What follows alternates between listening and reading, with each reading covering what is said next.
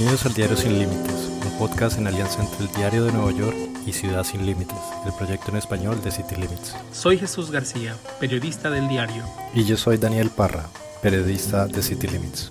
A finales de octubre, la patrulla fronteriza pidió más agentes para ampliar la vigilancia en la frontera con Canadá, debido al incremento de cruces de inmigrantes indocumentados. Según los datos de la Oficina de Aduanas y Protección Fronteriza, o CBP, como se le conoce, el sector Swanton, que incluye Vermont y partes de Nueva York y New Hampshire, han experimentado un aumento del 846% en los cruces irregulares. Eso en comparación con el mismo periodo del año fiscal anterior.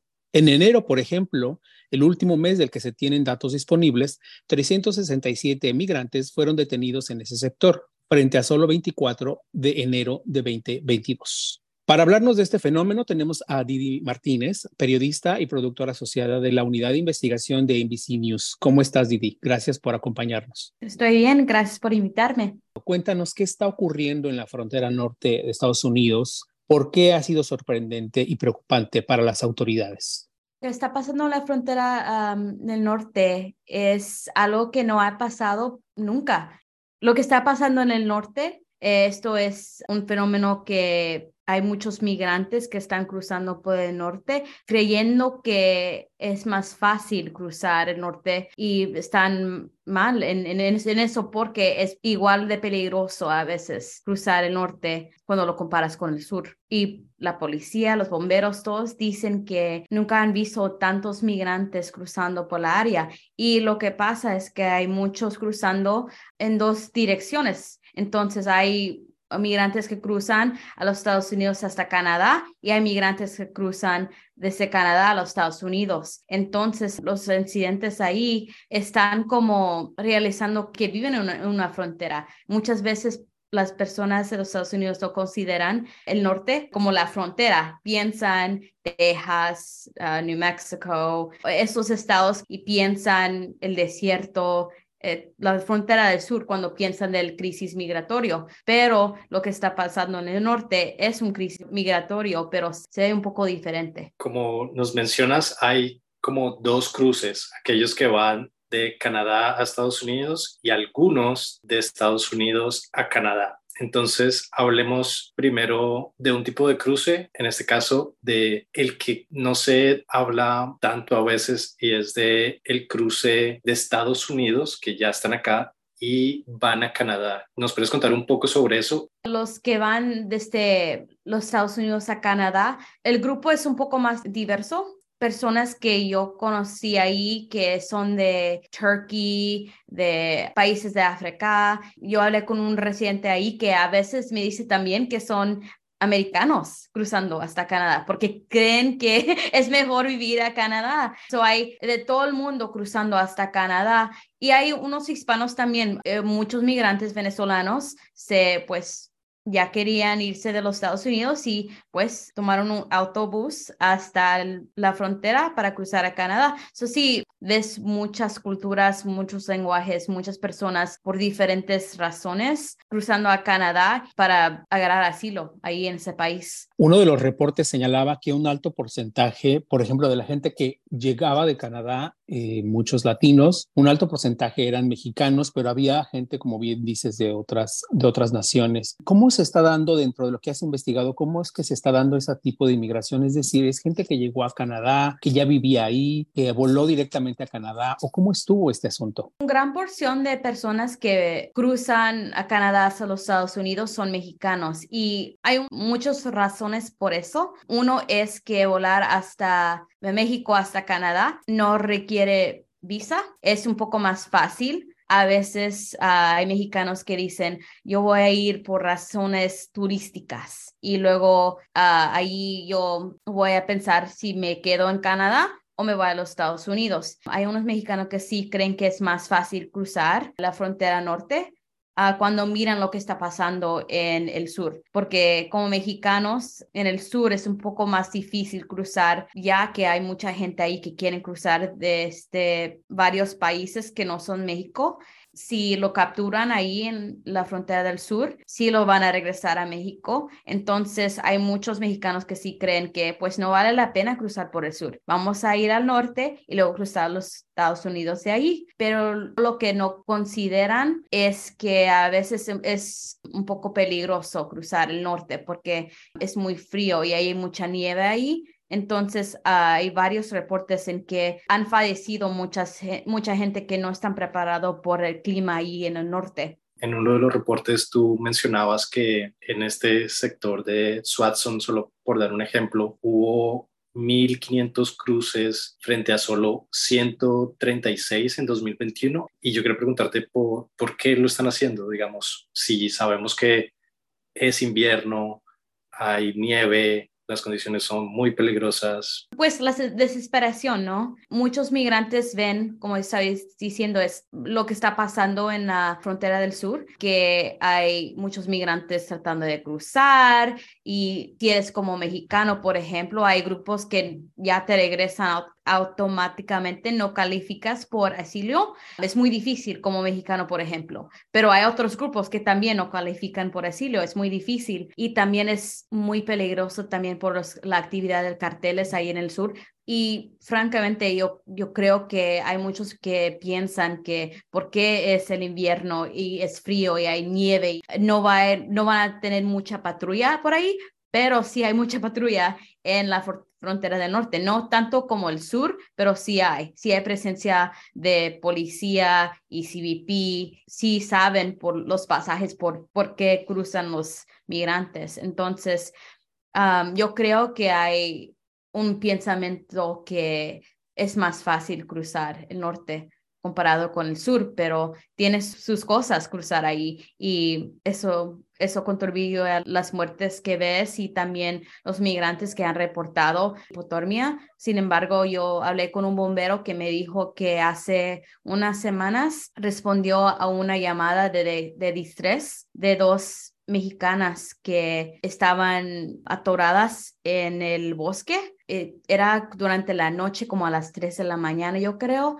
y una de ellas no tenía zapatos porque lo que pasa cuando tienes hipotermia es que te sientes como tienes mucho calor. Entonces, se estaban quitando la ropa, pero lo que pasa es cuando te quitas la ropa por hipotermia, pues ya se está avanzando la enfermedad ahí. Hubo hace unos meses, de hecho, varios, que murió una familia, de hecho, la mayor creo que originaria de la India, incluyendo un bebé, había muerto en la zona, también justamente por estos cruces. No ha habido más muertes, aparte de estos incidentes, evidentemente, de salud que nos has comentado, ¿no ha habido otros muertes en particular? Sí, sí, ha ido más muertes. No podía decirte un caso específico, pero sí cuando hablé con CBP y policías por ahí me dijeron que hay unos que sí han fallecido recientemente. So, así es muy peligroso. La otra cosa que pasa es que a veces no tienen la ropa apropiada para cruzar. Por ejemplo, si tienes algo como jeans, si se moja, se hace bien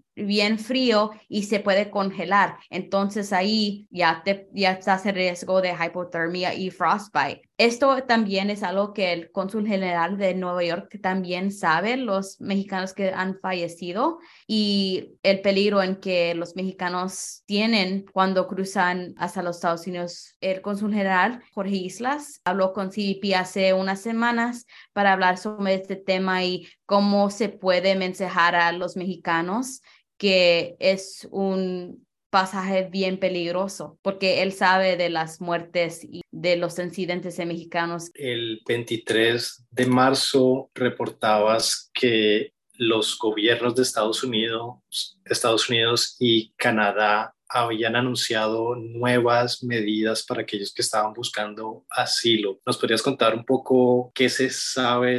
Esto es algo que yo creo que estaban trabajando por mucho tiempo. En Canadá hay unos sentimientos entre los residentes que ven lo que está pasando en la frontera y hay un poco de desesperación, como hay que tener orden. Hay unos que piensan así. Entonces, ellos están diciéndole al Prime Minister Trudeau que tiene que hacer algo. También, pues Biden tiene su propio crisis migratorio en el sur también.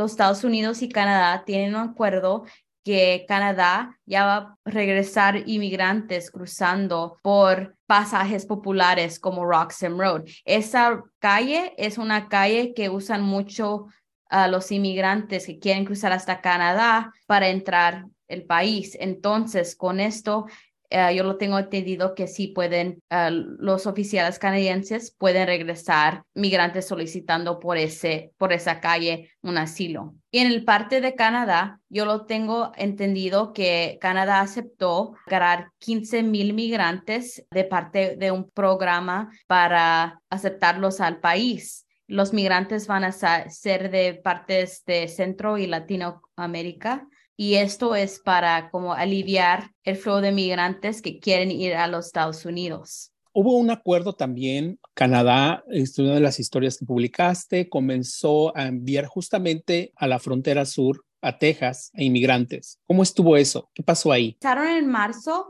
el Swanton sector, que es el sector que cubre áreas como Nueva York, New Hampshire y Vermont. Ha iniciado vuelos desde Plattsburgh, New York, hasta ciudades en Texas como El Paso y Harlingen. Estas ciudades son pues ciudades fronterizas. Y yo tengo entendido que son vuelos para repatriar inmigrantes hasta México. Muchos son de México. Entonces, en marzo, CBP regresó por vuelo 82 migrantes. De los 82 migrantes, 81 fueron mexicanos y uno fue colombiano. Los oficiales de CBP me dijeron que estos vuelos fueron para aliviar recursos allí en la frontera norte, porque yo, como estaba diciendo, no tienen tantas personas como en el sur, en el norte, entonces tienen menos recursos allí. Entonces, la mayoría son mexicanos y son pues regresos de título 42. ¿Qué se sabe sobre el número de personas que han sido aprehendidas por CBP, por la patrulla fronteriza?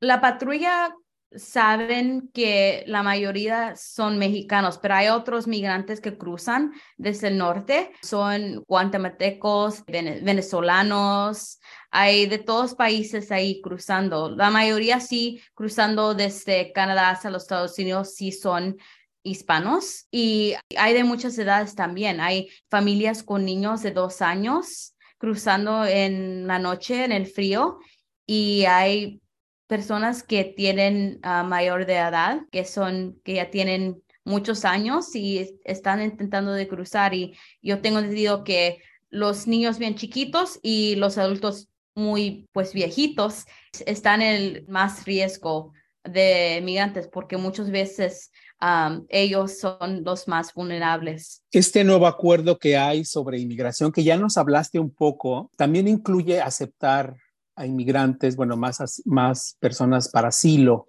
tanto de Estados Unidos como Canadá, y es como un primer paso, como un acuerdo que tienen ambos gobiernos. ¿Qué es de diferente de lo que estaban haciendo antes estos gobiernos, tanto Estados Unidos como Canadá? Lo que es diferente en este acuerdo es pues 2 cosas, ¿no? Porque por mucho tiempo yo creo que los gobiernos de los Estados Unidos y también de Canadá no han dicho en público el crisis que es ahí en la frontera. Han hablado un poco sobre eso, pero en este acuerdo es diciendo que sí hay crisis entre los 2 países, número 1. Y el número 2 es que este acuerdo inicia un path para hacer cambios entre las 2 naciones. Por ejemplo, usualmente Roxham Road es lo que llaman un unofficial port of entry.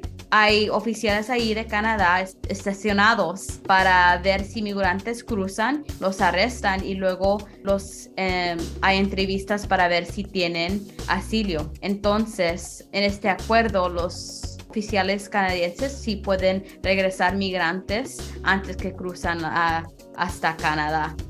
Y eso es un poco diferente. Y con el programa de Canadá no sabemos mucho cómo se va a ver ese programa de 15,000 migrantes y qué va a ser las calificaciones, pero sí es otro plan que es un comienzo en hablar sobre este growing crisis. Perfecto, Didi. Oye, pues muchas gracias. Muy Sí, interesante, muchas gracias. muy complejo porque pues, no solamente es que están cruzando de Canadá a Estados Unidos, sino a la inversa. Hay muchos problemas de seguridad y estos nuevos acuerdos, pues a ver cómo funciona. Sí, no, gracias por invitarme. Yo y mi colega Julia Ainsley reportamos mucho sobre este tema y vamos a continuar reportando sobre este tema porque se está poniendo más interesante cada día. Pues cuídate mucho, Gracias. disfruta Nueva York antes de volver Sí. a Washington.